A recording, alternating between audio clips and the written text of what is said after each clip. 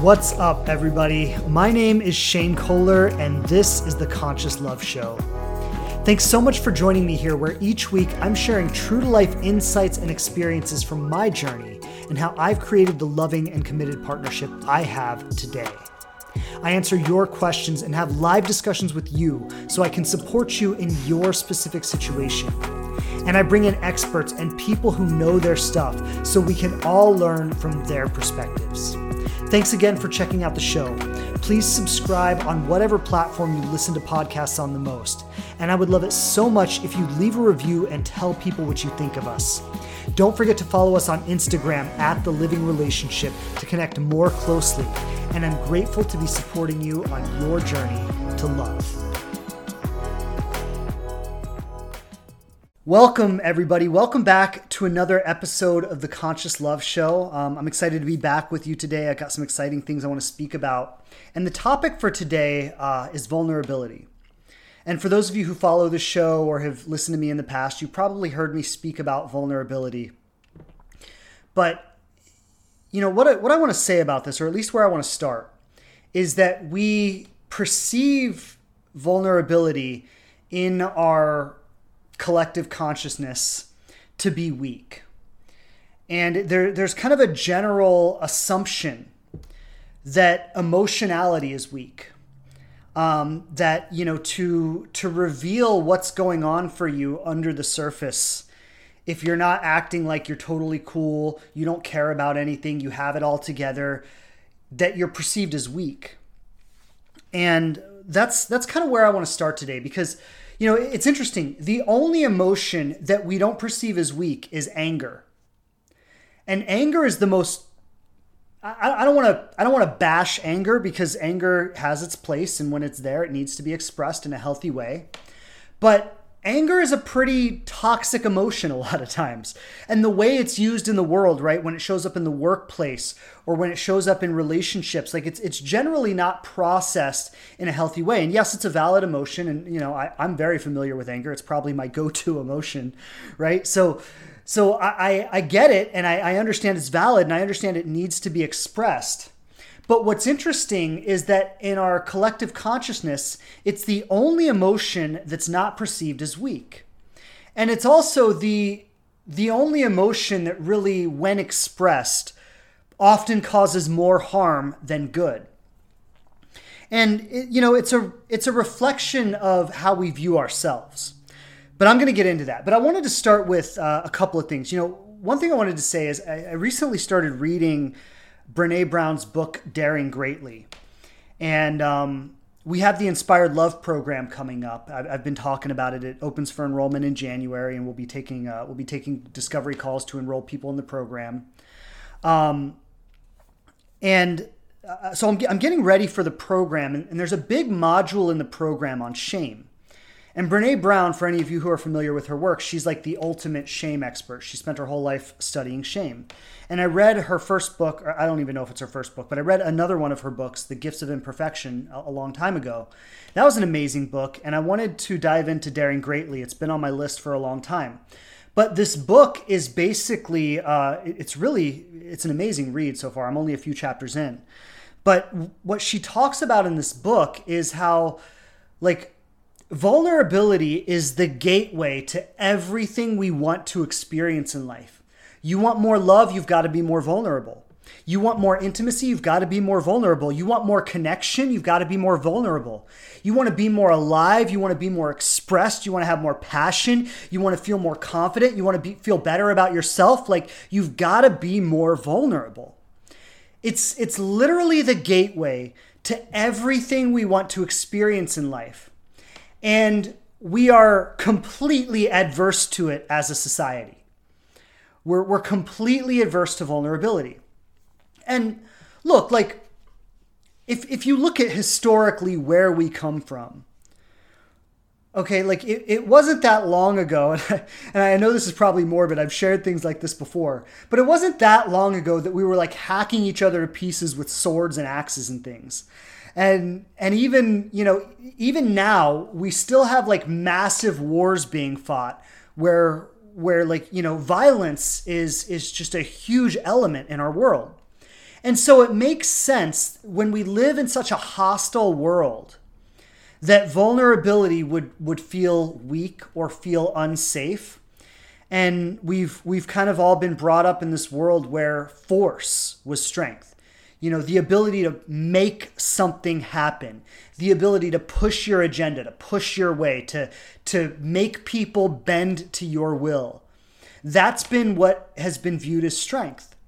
And people who didn't assert that kind of strength were viewed as weak.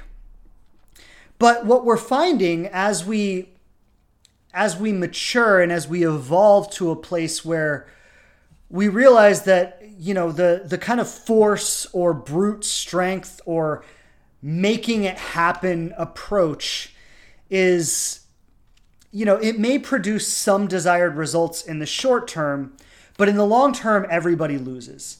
It steals people's dignity. It makes you feel bad about yourself. Like if we just take a simple example here. If you could make somebody love you, which is almost impossible, but there are certain manipulative tactics and things you can do and say that, can trigger things in people and things like that.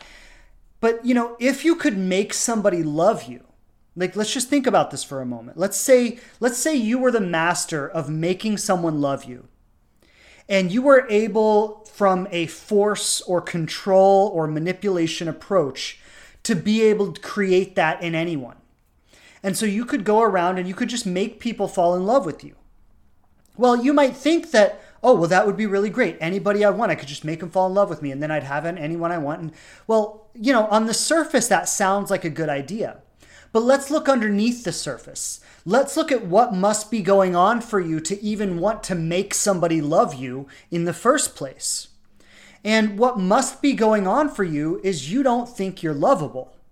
You see, because somebody who is lovable, somebody who gets that they are lovable, somebody who gets that they are worthy, somebody who gets that they are gifted and talented and beautiful and, all the great things that we all want to feel about ourselves, right? Somebody who gets that about themselves is not concerned with trying to make anybody love them.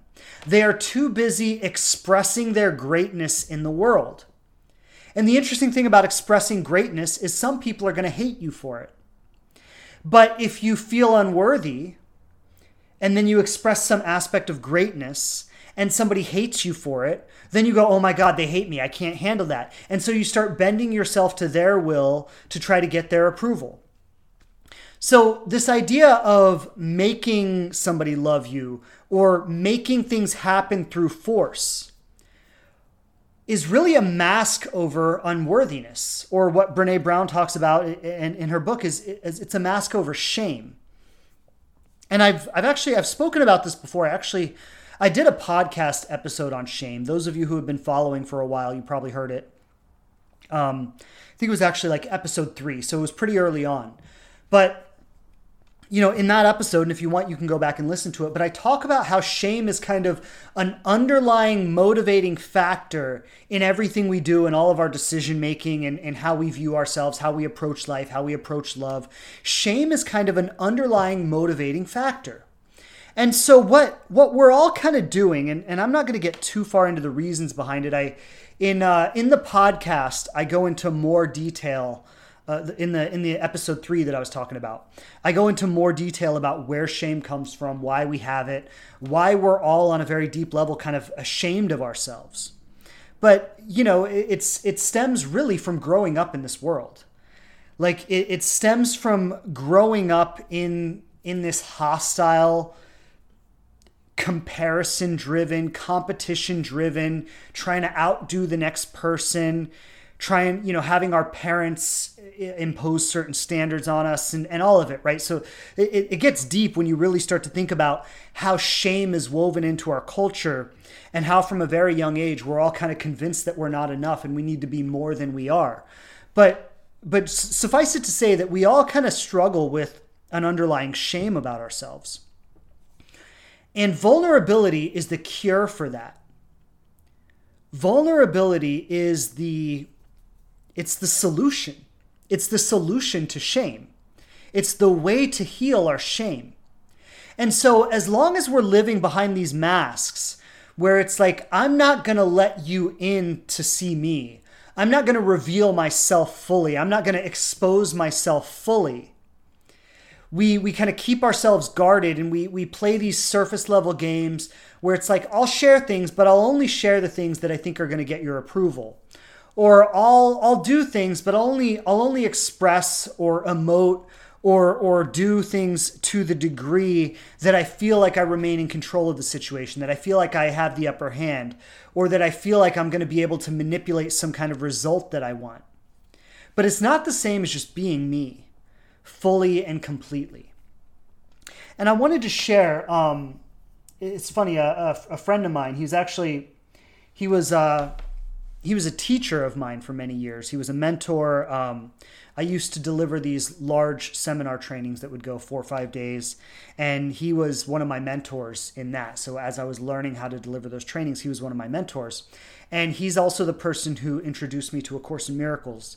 So for any of you who have listened and followed me, I often speak about A Course in Miracles. I say it's kind of like my Bible. It's kind of like my foundational life teaching. And he's the person who introduced me to this. And he posted something on Facebook the other day. And I remember when I first heard him share this idea, it's from A Course in Miracles. And I remember when I first heard him share this idea, it changed everything for me. And it's a very profound idea. So I want to share the quote he shared. This is directly from A Course in Miracles. It says, "Only love is strong because it is undivided. The strong do not attack because they see no need to do so. Before the idea of attack can enter your mind, you must have perceived yourself as weak. Because you attacked yourself and believed the attack was effective, you behold yourself as weakened. No longer perceiving yourself as equal and regarding yourself as weaker, you attempt to equalize the situation you made. You use attack to do so because you believe that attack was successful in weakening you." Now, there's a lot in that, so I just want to break that down a little bit. But I read this last night. I was like, oh, it goes perfect with what we're talking about with vulnerability, and it's such a deep principle what this quote is outlining here. So, only love is strong because it is undivided. Now, you've often heard me speak about love. And I mean, obviously you've heard me speak about love, but you've often heard me speak about how love is the only energy that creates love, right? Love just creates more of itself. And so if you in every single situation, and I understand this is incredibly difficult to do because we have fear-based egos that tell us that love is not safe, tells us that vulnerability is not safe. But if in every situation you only operated from love, and I've said this many times, if in every situation you only operated from love, everything in your life and in your space that is not love would vibrate out of your existence, and everything that is love or is reflective of love would move into your existence. And the only thing that we really need to do is root out everything inside of ourselves that is not love, so we just consistently embody love. And when we do that in everything in all situations, everything that's not love will vibrate out of our lives, and everything that is love will come into our lives. Now, there's a lot of nuance in that, I understand, because a lot of times we think we're being loving and we're actually acting from fear, but that's a little bit different topic, so I'm not going to get into that. But there is a lot of nuance in that. I want to acknowledge that. But the quote says, "Only love is strong because it is undivided." So you've got to think about whenever you are operating from something other than love, you are basically fragmenting yourself. You're breaking apart yourself. You're breaking apart your wholeness. And instead of being the whole, undivided, complete version of you, you're revealing this part here and that part there. And you're kind of fragmenting yourself into these different parts, and you're losing your power. You're giving your power away to other people, other situations, whether it's for approval or acceptance or control or manipulation, but whatever it is, you're fragmenting yourself and you're giving away your power. Now, it says the strong do not attack because they do not perceive the need to do so. But before the idea of attack can enter your mind, you must perceive yourself as weak. Now, this is going back into shame, what I was talking about earlier. This idea of seeing myself as weak. And before I could ever attack someone else or something else, I would first have to perceive a weakness in myself, because that is the only motivation that would justify an attack. Now, I want everybody to hear this, because you might say, well, what does this have to do with vulnerability? Well, defensiveness is an attack on yourself. And this is how it all ties together.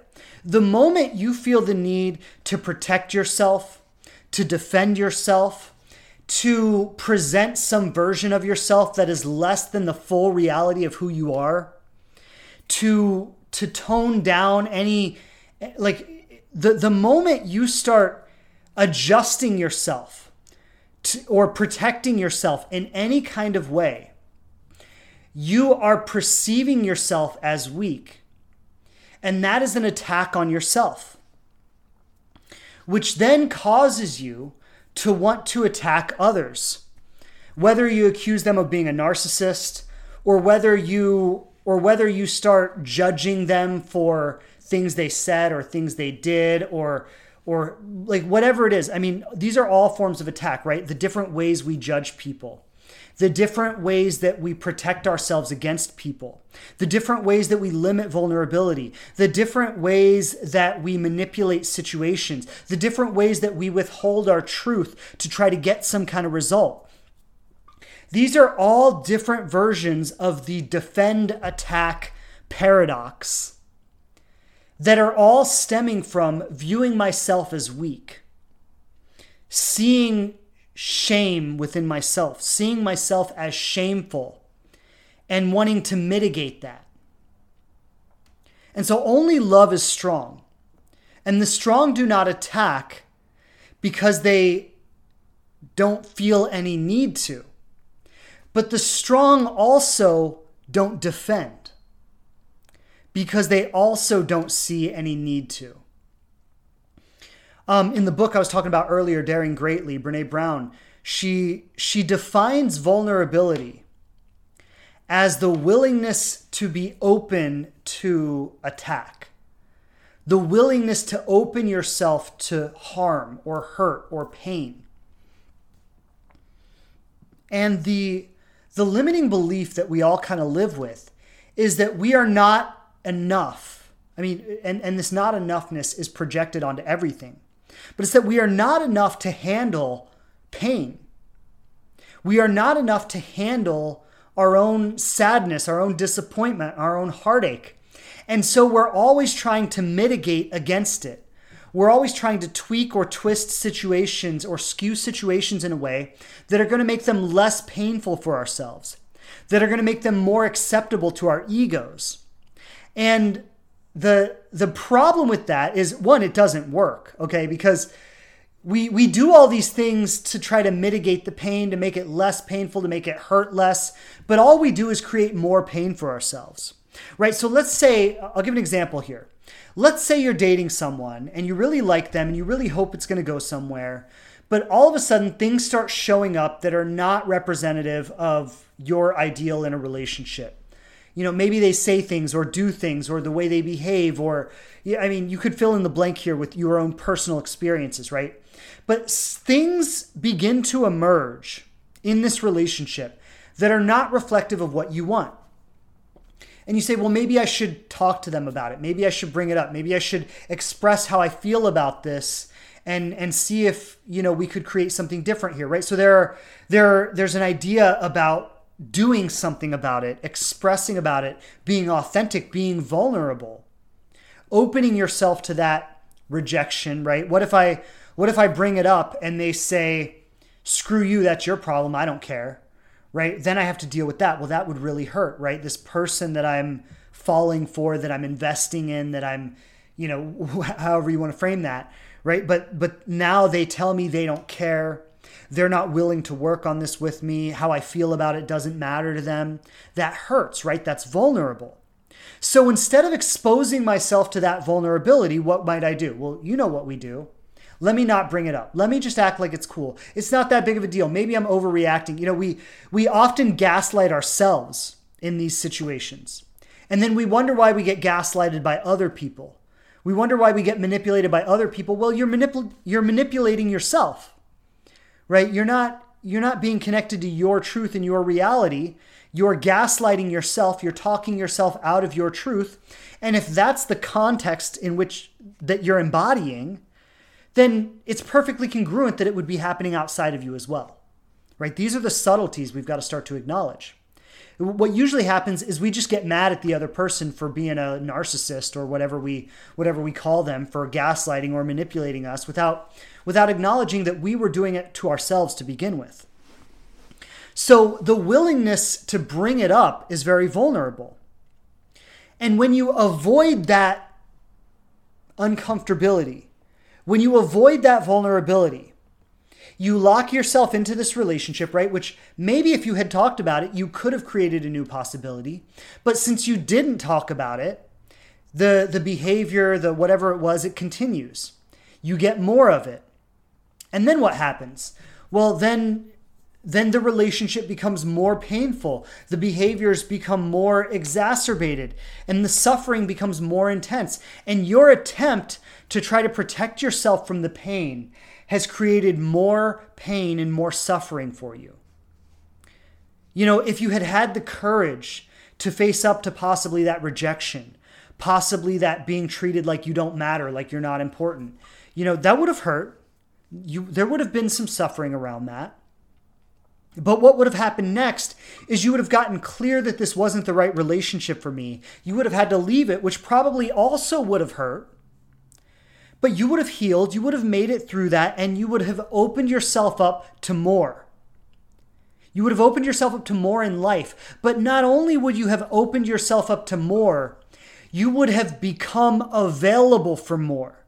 And this is important because you would have worked through the fearful stuff that was keeping you locked in to a toxic situation. And because you worked through that, some of you may have heard, in life, you keep getting presented the lesson until you learn it. I firmly, firmly believe that. Everything I've experienced in life has been reflective of that. And I firmly, firmly believe that in life, you keep getting handed lessons until you learn them. And so in the example I was just speaking about, you could have learned the lesson. You could have elevated yourself or evolved yourself into a greater possibility of who you could be. And therefore, you could attract more love, more abundance, more connection, more of the kinds of people that you want to in your life. But by not having the courage to face that vulnerability, to face that discomfort, to face that rejection, you lock yourself into the same types of situations that become more and more painful over time. Like the thing is, that relationship was going to fail one way or the other. If that person was not the person that was going to love you and treat you right and honor you, if they were not that person, the relationship was going to fail no matter what. The question is, does it fail a month in or a couple months in, or does it fail a year in or a few years in or 10, 20 years in? I mean, I've had many people, clients that have come to me and they've come in a post 10-year, 15-year, 20-year divorce in a relationship that they possibly could have, if they had been connected to themselves, if they had been honoring themselves in the beginning, maybe they never needed to marry that person in the first place. And this is reality. This is the reality of our experience. But the unwillingness to be vulnerable is what locks us into these toxic situations. And then we stay stuck for years. Some of us stay stuck for shorter amounts of time. But the truth is still the same. The truth is that vulnerability is the gateway. It's the key to everything you really want in life, everything you really desire, everything you dream about. Vulnerability is the way to get there. And it requires, like Brene Brown says in the book, it requires opening yourself up to pain, opening yourself up to hurt, opening yourself up to suffering, and the willingness to explore your own pain, your own hurt, your own suffering, rather than trying to protect yourself from it and avoid it. It's your willingness to dive into it and to be with it. And something really magical happens when you develop the courage to be vulnerable and to face these fears. The magical thing that happens is that you realize you are untouchable. You realize that you can't be broken. You realize that no matter what kind of pain you've experienced, what kind of grief you've had in your life, whatever relationships you've had to let go of, whatever sufferings you've had to experience, you realize that it only really made you more capable. You know, it's like, it's such a cliche quote, and I don't even love the quote, like, what doesn't kill you makes you stronger. And you know, I don't even know if the word stronger is the right word, but maybe what doesn't kill you makes you deeper.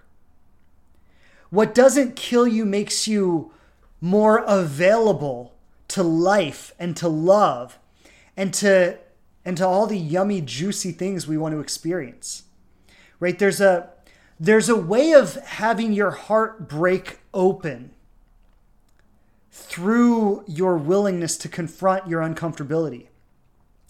And believe me, I'm not a fan of needless suffering, and I've said this before. We've got to be willing to confront our pain, but I'm not about like wallowing in your pain. It's not about wallowing. It's not about needless, constant, endless suffering, but it's about when life presents it. You know, when a relationship presents you with the opportunity to honor yourself and leave the relationship, or dishonor yourself and stay in the relationship, choose to honor yourself. Stop avoiding the pain, right? I'm not saying go out of your way to find the pain. It's funny, I remember my old roommate, his name's Eric, and he was kind of like a little guru, this guy. He was just a spiritual giant. And I remember he and I were having this conversation. This is when we were in our like early 20s, maybe 23, something like this. But we were having this conversation about how suffering is like the gateway to growth. And I remember like going in my room that night and being like, I just want to get it all out. Like, let me just suffer through it. And I just want to get, in my mind, I thought I could experience it all at once. I didn't realize that if I did actually experience all at once, it probably would kill me. Because that's how deep it goes. And like I think a lot of us don't realize how deep this stuff goes. But I remember talking to Eric after that and being like, I tried to go experience all of it, and I couldn't get it to come up. And what Eric said was he was like, I think life is going to bring the opportunities for us to suffer. And we don't have to go out of our way to find it. We don't have to go out of our way to try to suffer. We've just got to be willing to be there when it shows up. And be there with it while it's there, for as long as it's there, and not try to avoid it. You see, it will pass on its own when we're not repressing it, when we're willing to be with it. And this is something I've spoken about many times, of being willing to strengthen our emotional core, being willing to be able to hold these difficult emotions and not try to run from them. And I think even more importantly, because maybe not more importantly, but equally importantly, not run from the situations that are going to activate them. Because we've got to recognize these things are being activated in order to be healed. The pain and the suffering is being activated in order to be healed. Because let's go back to where I started.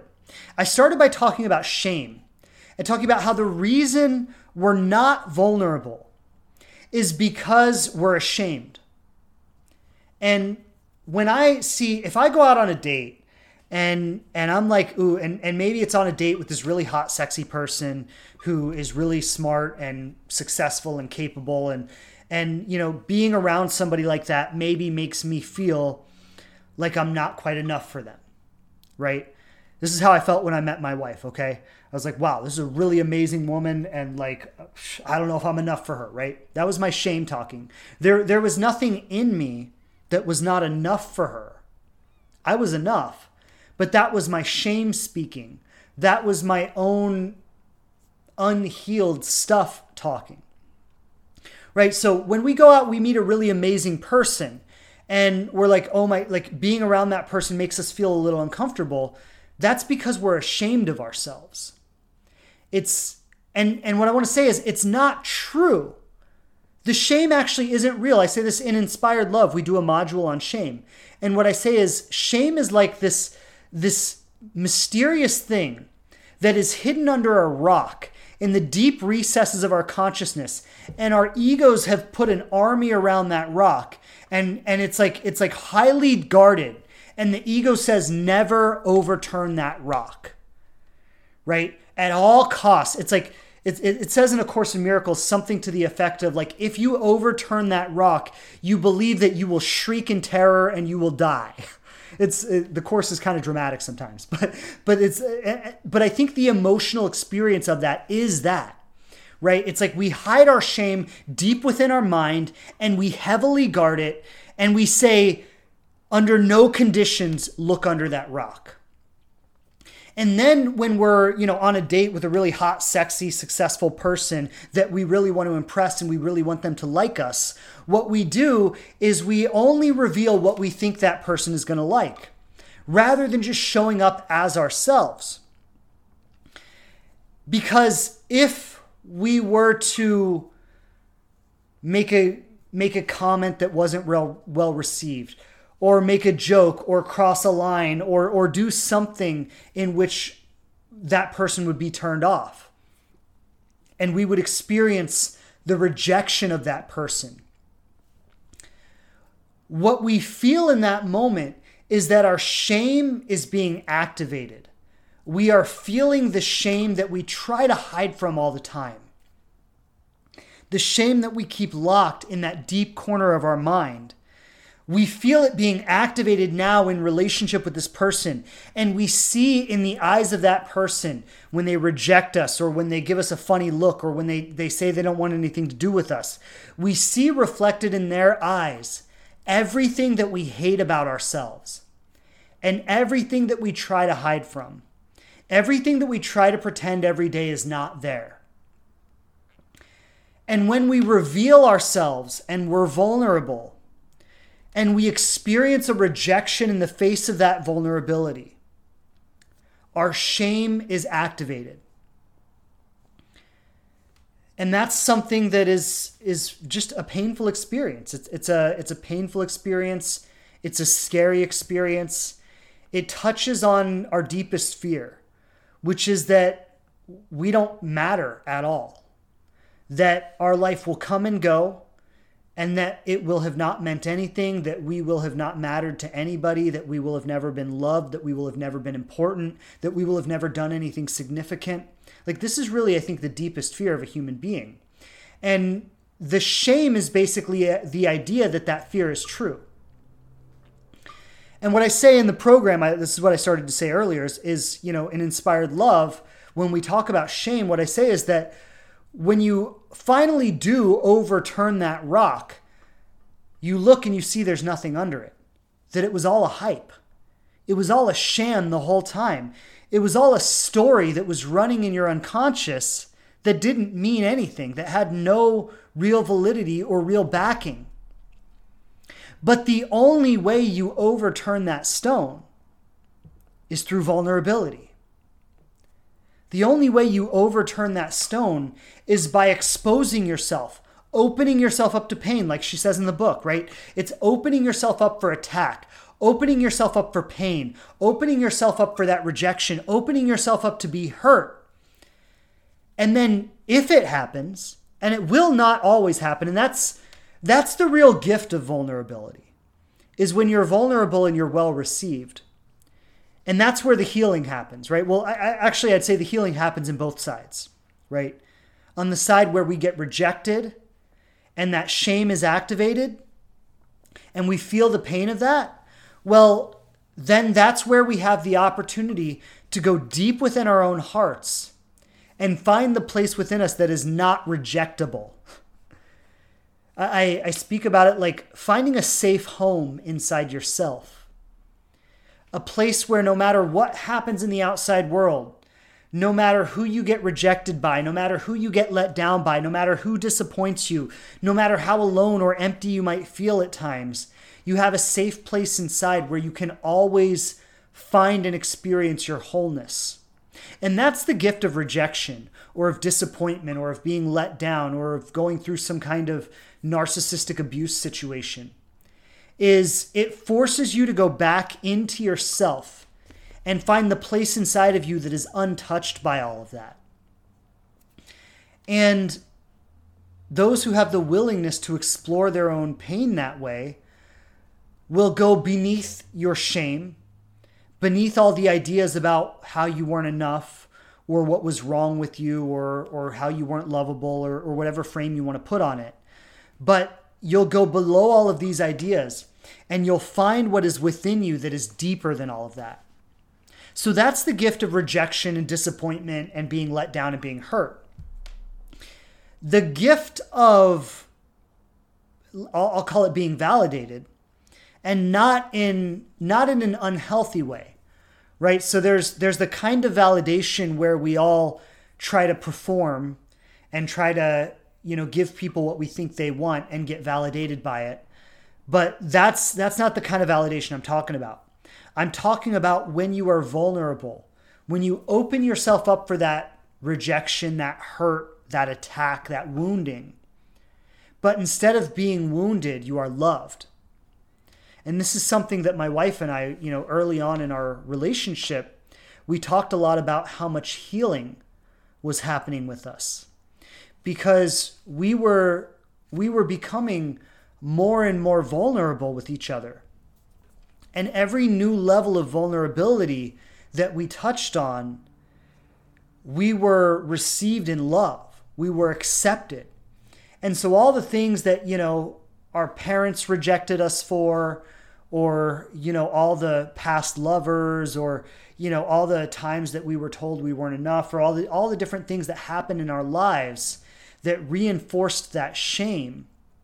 Well, what we realized was within our relationship, as we opened up to each other more and more and more, and we revealed more and more of ourselves to each other, and we were received, we realized that it was healing that. It was actually affirming that we were not shameful.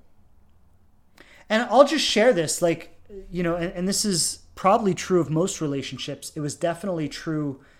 It definitely is true in mine with my wife, is that as vulnerable as we were becoming early on, there's a level of vulnerability that we're at now that, it makes where we were in the beginning look like child's play. It looks like nothing. And I'll share that,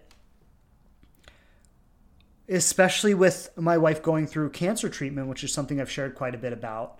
And, that was something that caused immense suffering for both of us. And, in some ways brought out the best in both of us and in other ways brought out the worst in both of us. And the level at which we got to know each other through that experience. And it was kind of like life itself forced a level of vulnerability where, even 6 years into our relationship, all the masks that we were still wearing just fell off because they were forced to. It was just like we couldn't keep them on under those conditions. And that is, again, very, very healing.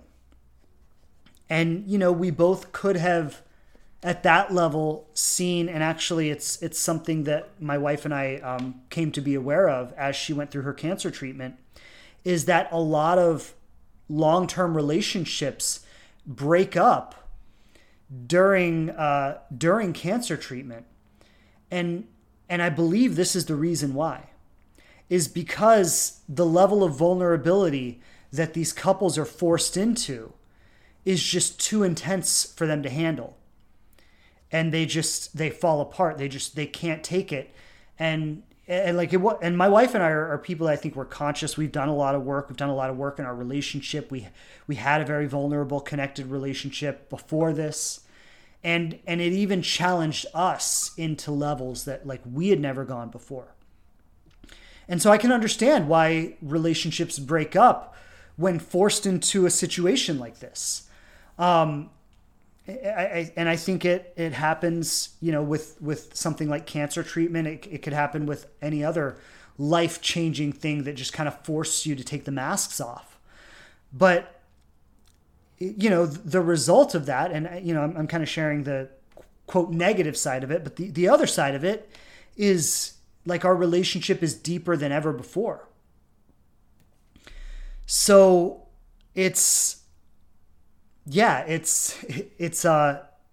vulnerability is the gateway. It's the key. And so let's talk about what vulnerability looks like. Just in practical terms, as you're going about doing your thing, right? Dating, or if you're maybe in a new relationship or even in a longer term relationship, what does vulnerability look like? It's not, and Brene Brown actually talks about this in the book.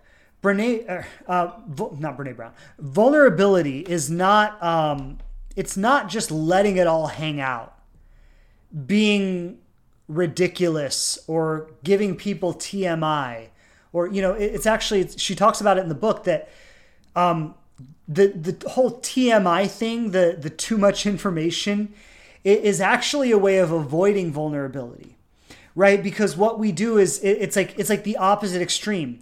Instead of withholding, we go over the top. Right? So instead of being less of ourselves, we become more of ourselves, but to an extent that's like not authentic, right? So it's not even who we really are, because vulnerability usually doesn't show up in a really outrageous, over the top, look at me, look at what I'm doing kind of way. Vulnerability is generally expressed in a kind of heartfelt, intimate, soulful type experience. And so if you think about it like that, vulnerability looks like taking a risk beyond where you would normally go. I've said if you're on a date with someone, maybe it's a first date or maybe it's first few dates, but somebody you're getting to know and you like them and you want to impress them and you want them to like you, vulnerability would look like saying something you want to say, even if you don't know how they're going to receive it. And not like, again, not an over the top thing, or not a shock value statement kind of thing, or let me get some kind of reaction out of you. It's not about that. But it's about, I just want to share this. Maybe it's something about your past. Maybe it's something about a past relationship, or maybe it's a fear you have, or maybe it's something vulnerable about where you are in your life right now that's not going to make you look like you have it all together, or, but vulnerability would look like that. Like the willingness to reveal. I shared earlier about the trainings I used to deliver, the weekend seminars, and I was sharing about my mentor and the quote that he posted on Facebook. But something we used to say in those trainings is that in the world, the commitment is to conceal. Right? In the world, the way we all kind of operate with each other is we all live behind our masks, and we basically say, I'll buy your bullshit if you buy my bullshit, and we'll just call that a friendship. We'll call that a relationship, and we'll smile at each other's masks, and we'll pretend like they're not there. And as long as you do that for me and I do that for you, we both feel safe and everything's good, right? And in the training, we would say that the commitment in the world is to conceal, but the commitment in the training is to reveal, right? So I would say that for dating or for love or for relationships, right? The commitment in the world is to conceal. But the commitment in love is to reveal. The commitment in love is let me show you myself.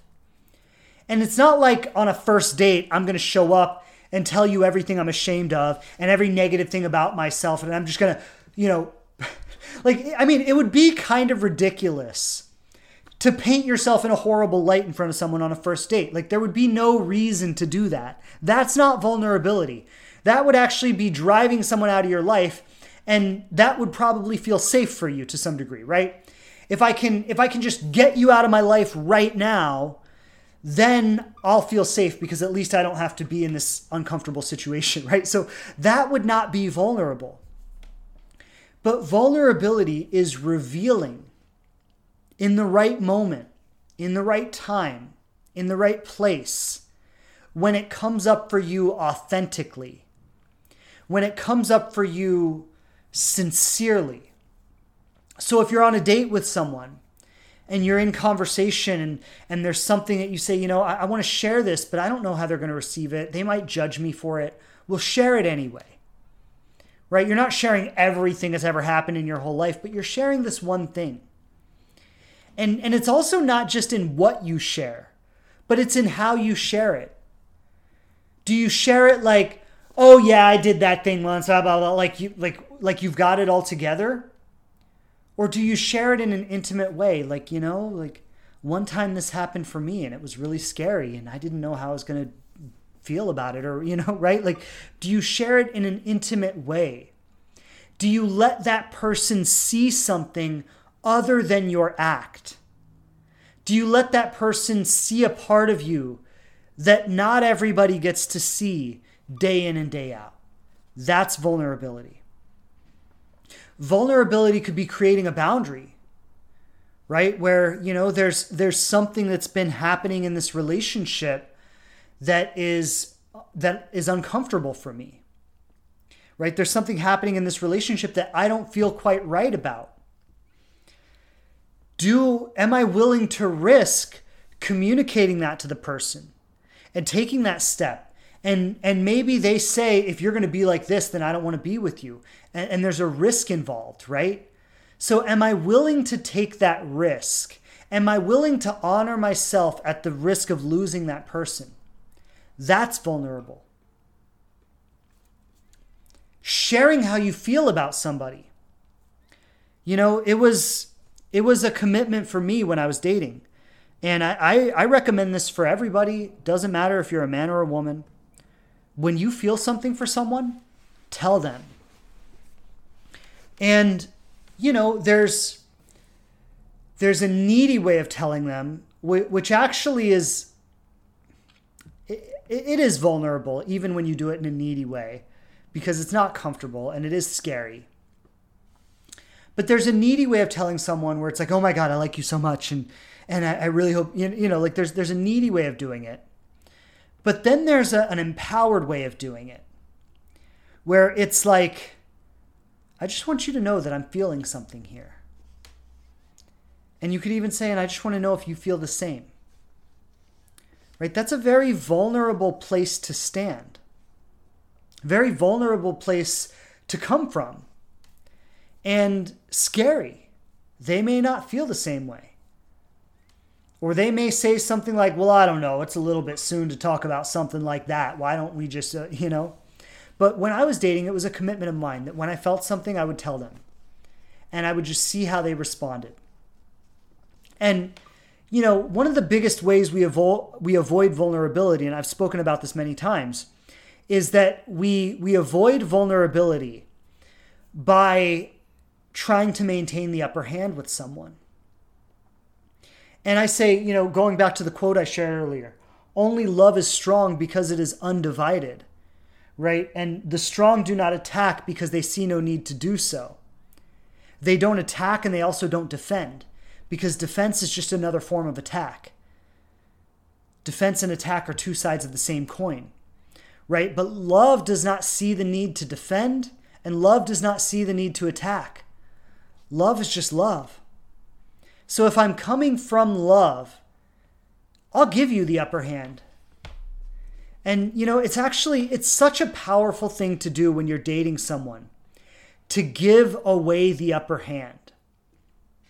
Because what that's going to do is it's going to reveal the other person. And I've said this many times, but for anybody who hasn't heard it, I want you to hear it now. When you give away the upper hand, you have the opportunity to see if this person holds what you've just given them with respect and with sacredness, or do they take it like another boost for their ego? Do they take it like another, oh, okay, I got you now? Because if they do, now you see who they are. Now you see what you can expect from them.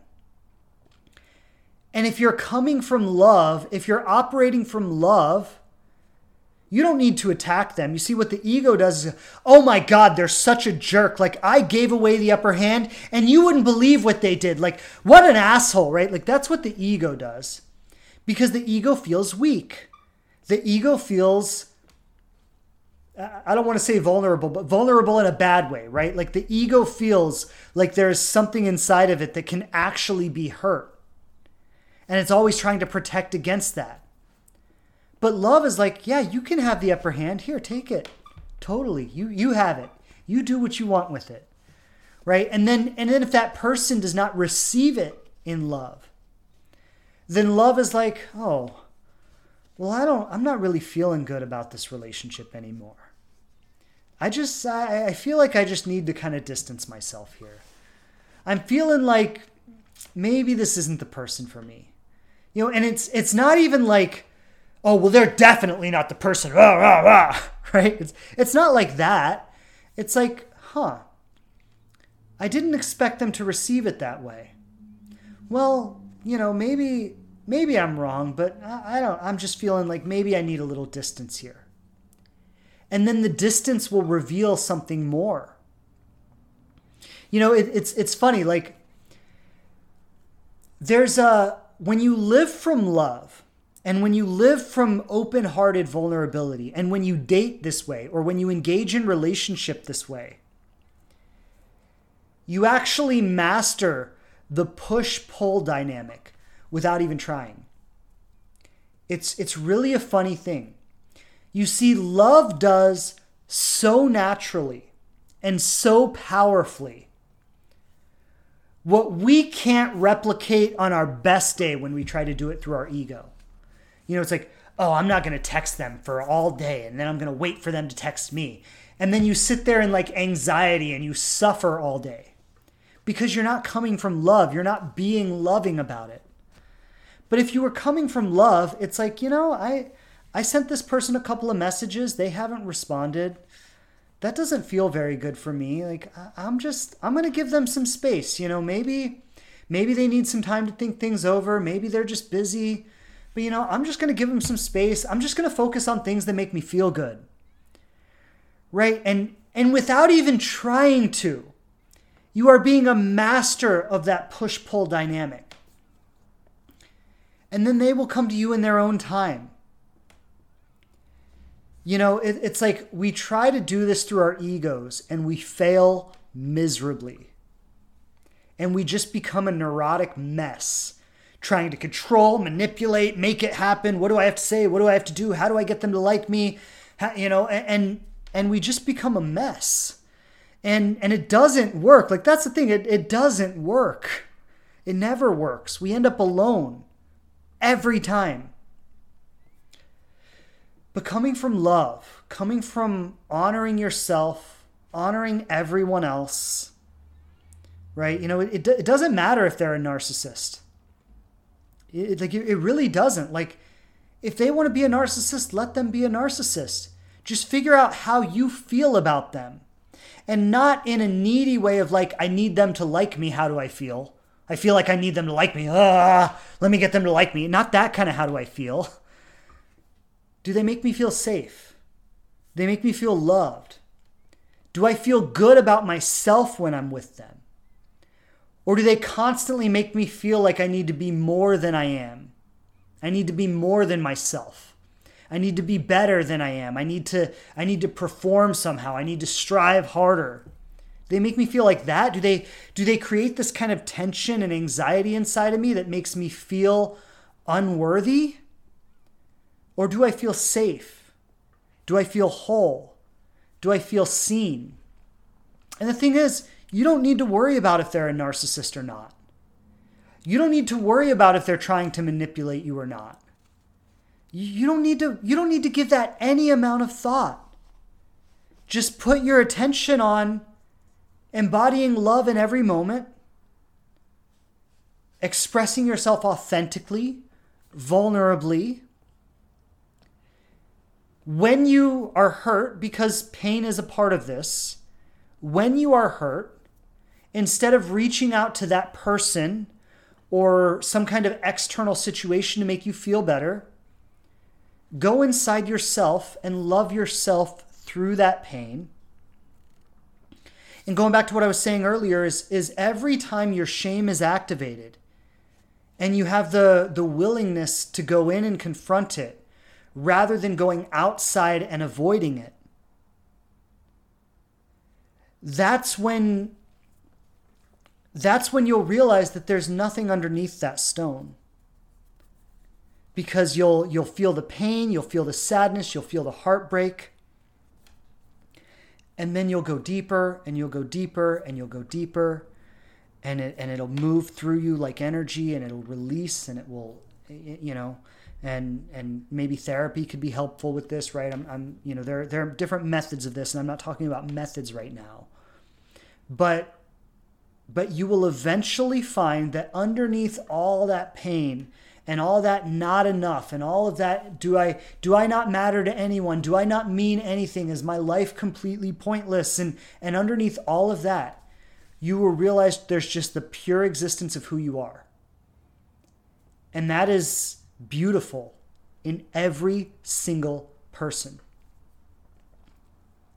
And the only thing that makes somebody ugly is when that is so covered up that their beauty can't shine through. When they are so much in their shame and in their fear that their beauty cannot shine through. In the book Daring Greatly, I know I keep referencing it because I've only read a few chapters. I've just enjoyed it so much. But in the book Daring Greatly, she has a whole chapter on narcissism.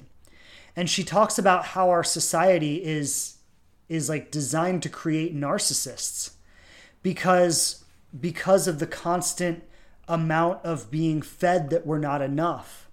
And all of us like feeling this deep sense of shame, and then feeling like we need to exacerbate our egos and create these grandiose self-images in order to overcome this deep feeling of shame inside of us. And that's just, it's the narcissism is created by avoiding shame to such a degree that we're like not willing to go there at all. And so we create these overinflated self-images in which we're the center of the universe. And we have to boost ourselves up to overcompensate for this like deep feeling of shame. And so that's the far extreme in that direction. But if you go in the other direction and you dive into the shame and you stop trying to hide from it and you're willing to get underneath it, you realize that all it was some bad feelings. Some bad feelings that were generated by some bad ideas that you got. When you were little, you were compared to the other kids in school, or the boy or girl you liked decided to be boyfriend, girlfriend with your best friend instead, or whatever the scenarios are, right? Like, I remember like one of probably the situations that created so many limiting beliefs in me is when I was in 7th grade, and there was this girl, her name was Hannah. And she, like, I was just straight up head over heels in love with her. And, at times I thought she was for me too. But, we would have like these really deep, intimate moments together, and I would just be like in love. And then next week, she would dump me and go out with my best friend. And then that would happen for a little bit, and then she would want me back. And she kept hopping back and forth between us.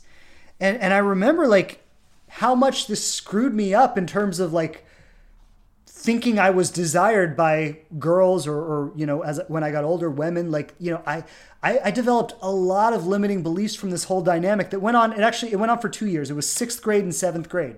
And again, like these are childish relationships. Like these aren't, we weren't dating or anything like that. But, you might say that like, well, it's just a little kid relationship. What does that have to do with anything? Well, you've got to understand, these are the years when we're developing the image of who we are. These are the years when we're developing the idea of how we see ourselves. And there are several phases, like the first phase happens like in the first 7 years of life when we develop like our core self-image. And that's always interwoven with a lot of shame because of the world we grew up in, which is a very toxic world. And our parents grew up in a very toxic world, and that spills down into us. So we all develop a lot of shame in very early childhood. But then I think a next level of when we develop our self-image is in those adolescent years when we first start, having boyfriends and girlfriends, and we consider being, attractive to someone in that way or being desired in that way. And it starts in like middle school and it goes, into high school. And, there's so much competition around being the popular one or not being the popular one, being the homecoming king or queen or being the football player or the cheerleader. There's so much competition around it. And so much of this shapes how we see ourselves. And then when we turn 18, we're kind of thrust into adult life, and this is what we're left with, right? If you think about how it all works, it's not surprising that we all have so much shame. Someone talks about being bullied at school for being ugly, right? I see the comment here. Yeah, so that's, and then you say I have a problem with self-worth. Of course you do. Of course you do. It's perfectly congruent to where you came from. And what I want everybody to realize is we all have our version of that. Even if you were the football player or the cheerleader, you were compared to the other football players and the other cheerleaders. Even if you were the prom king or the prom queen, you were competing for that with the other people, and you didn't probably win both years, right? So it doesn't matter who you are or at what stage of the game you were participating. It's the context in which we're all brought up in of competition and comparison. And, you want me one day, you want the next person the next day. And all of this shapes the way in which we view ourselves. And then at 18 years old, we're thrust into adult life. And what you have is what you have. And now you've got to go do it. It's funny, like, I'll actually share this because this is a trend I've noticed. It's not the absolute truth by any means, but it is a trend. A lot of the people who were the popular ones in like high school or in that kind of age end up often, and again, I don't want to offend anybody by saying this. I don't want to make this an absolute truth by any means. But often they end up doing less in their adult lives than the people who were bullied or the people who were mistreated or the people who were, not accepted or not popular. And the reason is because we all kind of have that core shame, right? It's all put into us from a very young age. But then those of us who at older ages, in our adolescent or in our teenage years, are not forced to confront or deal with that shame, right? Whereas if we're the popular ones or we're the football player, cheerleader, whatever you want to call it, right? But those of us who were not forced to deal with that during those years, never learned to deal with it. And so it becomes a bigger obstacle later in life when it doesn't matter if you were the football player, cheerleader, whatever other success model there is in high school, right? The real world doesn't give a fuck about that. And so when you get out into the real world, you're going to have to confront your shame. And the people who were maybe bullied or who were the geeks or the nerds or the losers or whatever label you want to put on it, right? But those people had to deal with their shame in high school. And because of that, they're actually a lot more equipped for the real world. But that's kind of a different topic. I want to get back on topic here is that, we all carry this shame. We all carry this sense of not being enough. And the way to work through it is to be vulnerable.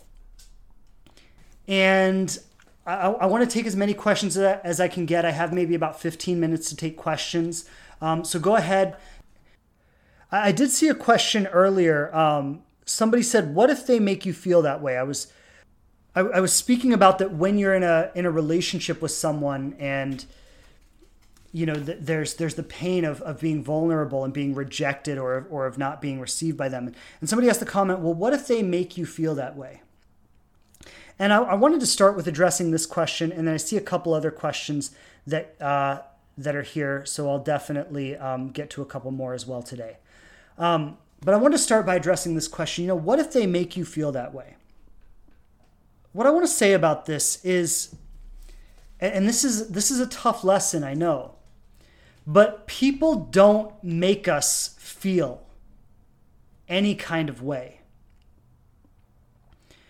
We feel things based on our own beliefs and based on the decisions we make, right? So I understand if you put yourself in a really toxic relationship and you are constantly subjected to toxic behavior, being disregarded, being invalidated, being made unimportant, like those kinds of things, right?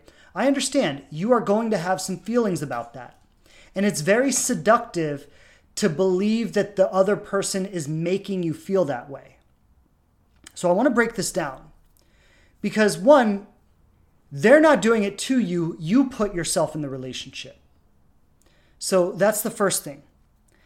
The second thing is that whatever they are doing or saying to make you feel that it could only have an effect on you if it is resonating with something that is already alive inside of you. So if I call you a purple cat, do you get offended by that? No. You might think it's a weird thing to say. You might think it's a strange comment to make, but you don't get offended by me calling you a purple cat. Why? Because there's nothing inside of you that says I'm a purple cat. So it's easily disregarded as a crazy comment. But when somebody says you're a loser, and there's something inside of you that already believes or holds to I'm a loser, what they're doing is they're activating that wound.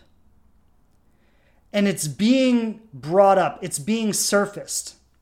Now, a lot of the reason that we end up in relationships with people who wound us is because we are vibrationally attracting / creating. Those are kind of two ways of saying the same thing. We are attracting / creating a situation that is reflective of what we believe about ourselves, right? I always say you could only remain in a toxic relationship. And let me preface this by saying that all relationships have some degree of toxicity because all people have some degree of toxicity. But I think the metric is, do we come back to a place of compassion, empathy, understanding, and mutual support, even when those pockets of toxicity show up? Or is there always a desire to blame the other person, put it back on them, make it their fault, and there's never an empathetic connection between the people, right? I think that really makes the difference between a toxic relationship and a not toxic relationship.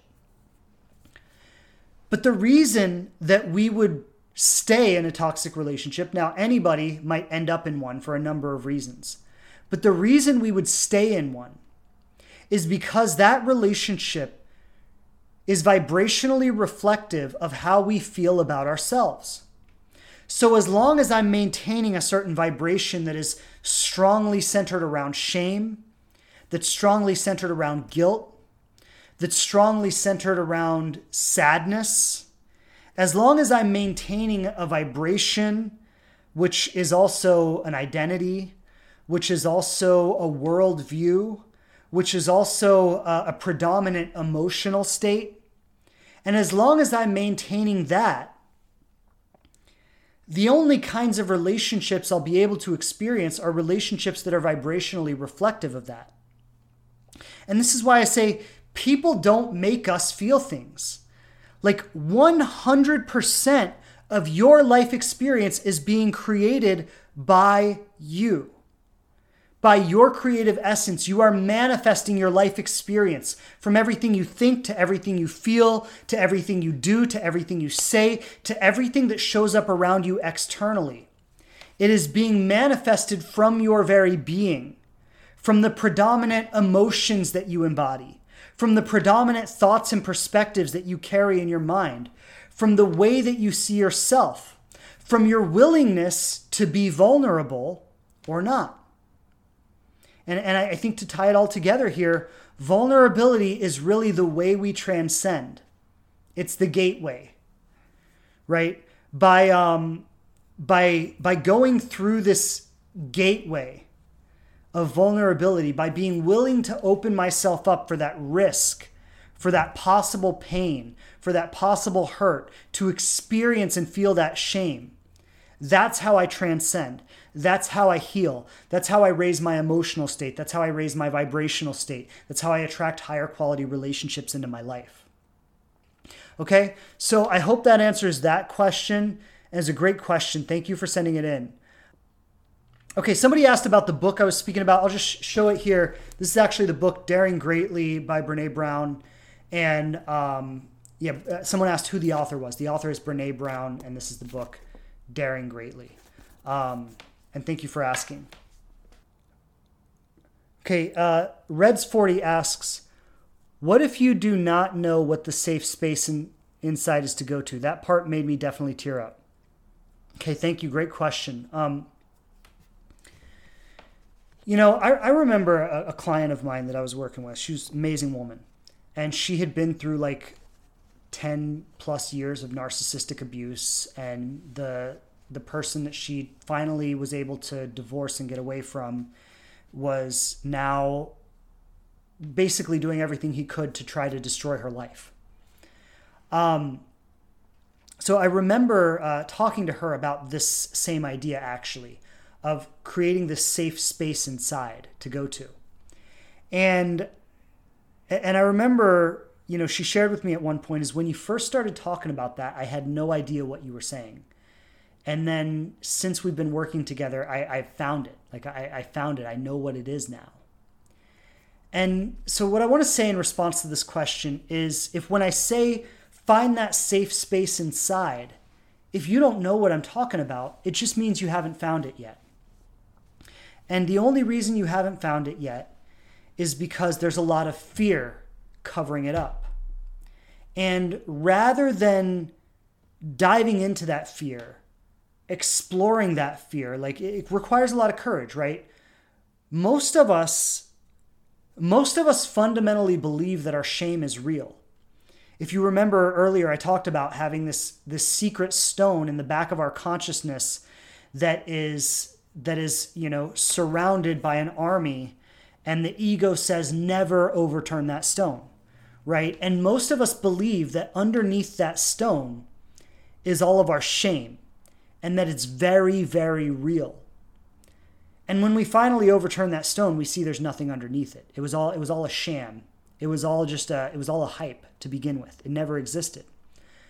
And so that's kind of what I mean by finding this safe place inside is, most of us, when confronted with our shame, when confronted with our not enoughness, when confronted with our self-doubt or whatever it is, most of us assume very automatically, it's not like we sit around and consciously think about it. There's like an automatic assumption that is real, that is true.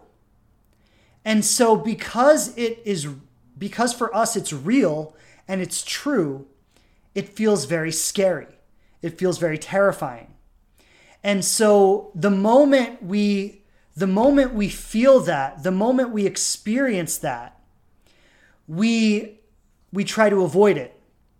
And so we spend a lot of our lives running from things.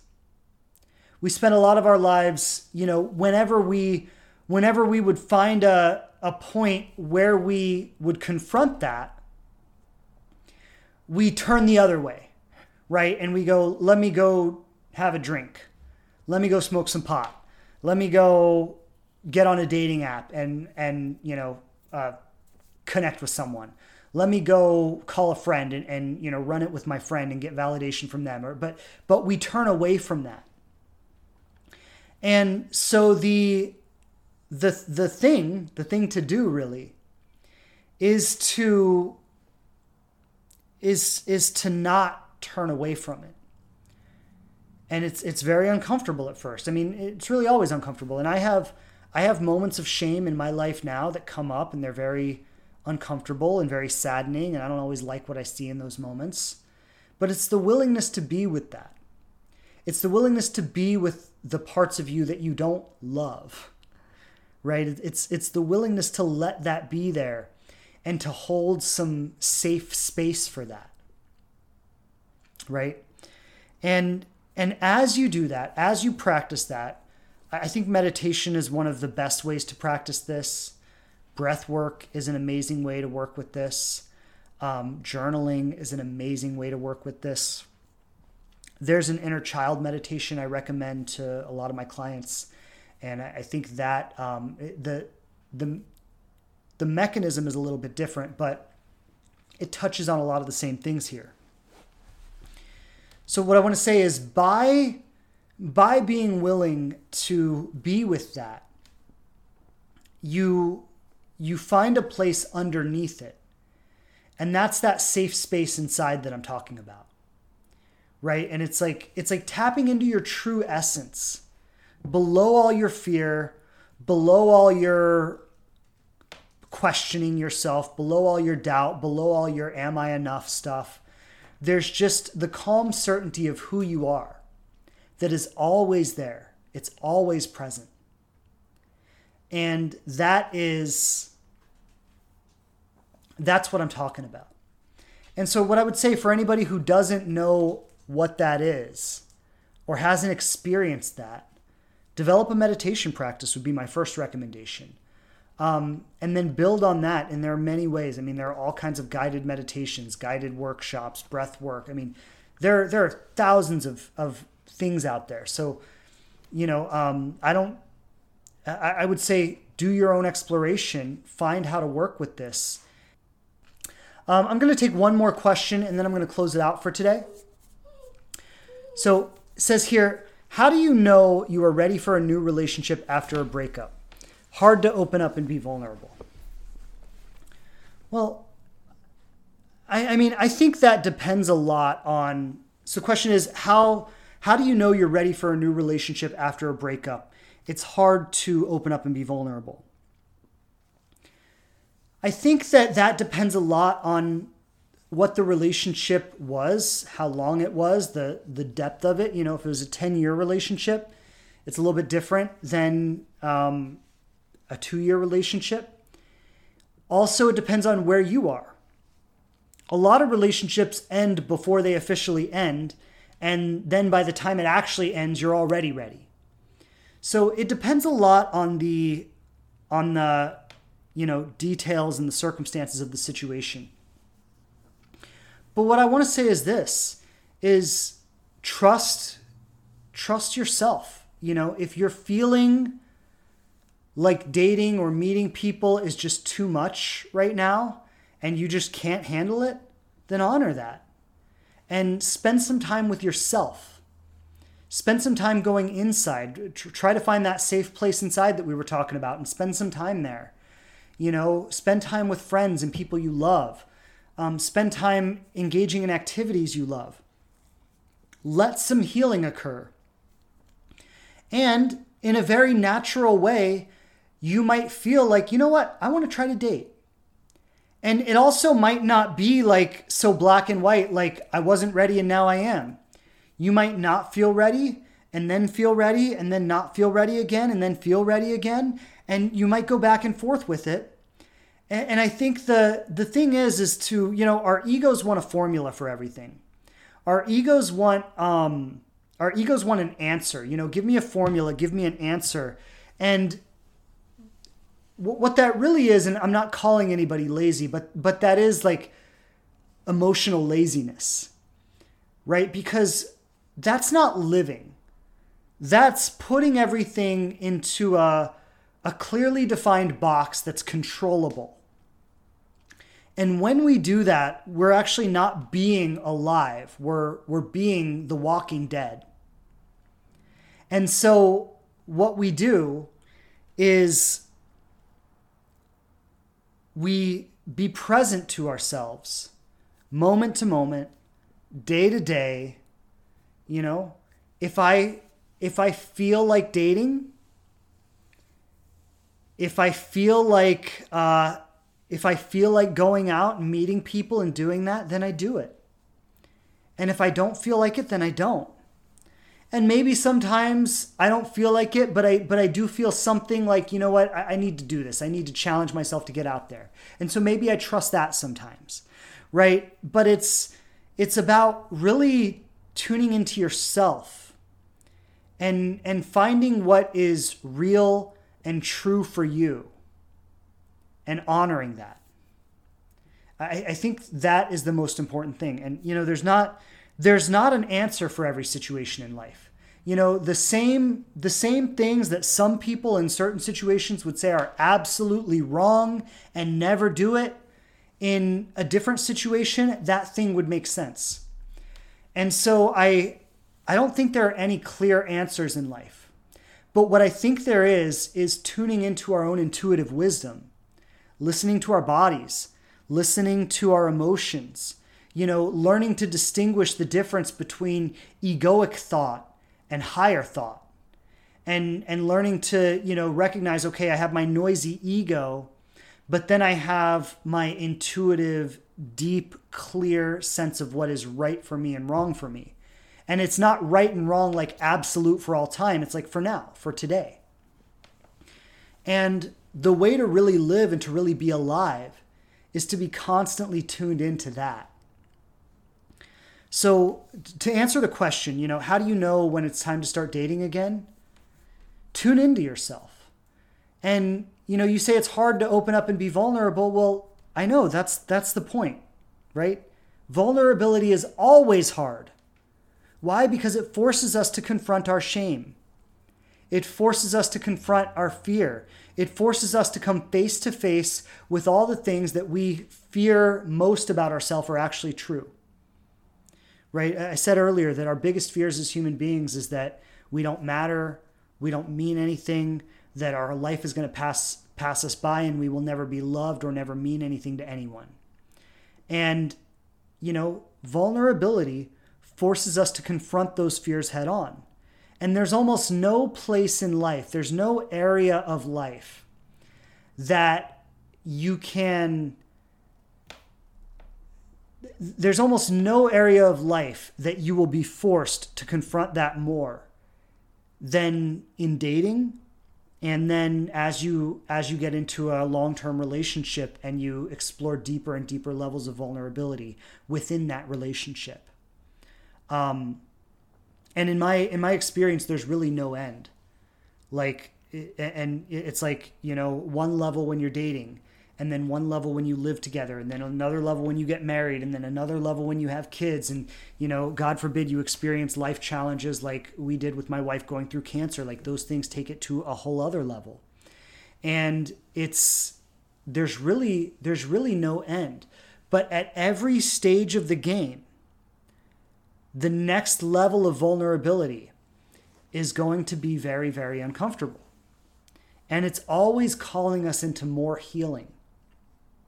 That next level of vulnerability is inviting you to confront that next level of shame, to turn over that next rock and realize that underneath it, there's also nothing there. And yeah, like I said, I don't know if it ever ends. It hasn't ended for me. I'll put it that way, right? So, okay, I see some of you sending some comments and sending some love. Thank you. That's all the time I have for questions today. So this is the Conscious Love Show podcast. It's available on all major platforms. Check it out, subscribe. I would love it if you'd leave a review on any platform that allows you to leave a review. Give us a star rating if you can give a star rating. Just let people know what you think of us. I'd really love the more people who share their experience of this, and whether it's good or bad, I don't care. Just share what's honest and share what's real. And thank you. I'd really love for you to do that. Thanks for being with me. So new episodes are every Tuesday. We stream live on Instagram, and sending everybody love in your journey as you move forward. Thanks for being with me today. Great questions, great shares, and sending so much love. We'll see you next week. Take care, everybody. Bye. Thanks again for checking out the show. Please subscribe on whatever platform you listen to podcasts on the most. And I would love it so much if you leave a review and tell people what you think of us. Don't forget to follow us on Instagram @TheLivingRelationship to connect more closely. And I'm grateful to be supporting you on your journey to love.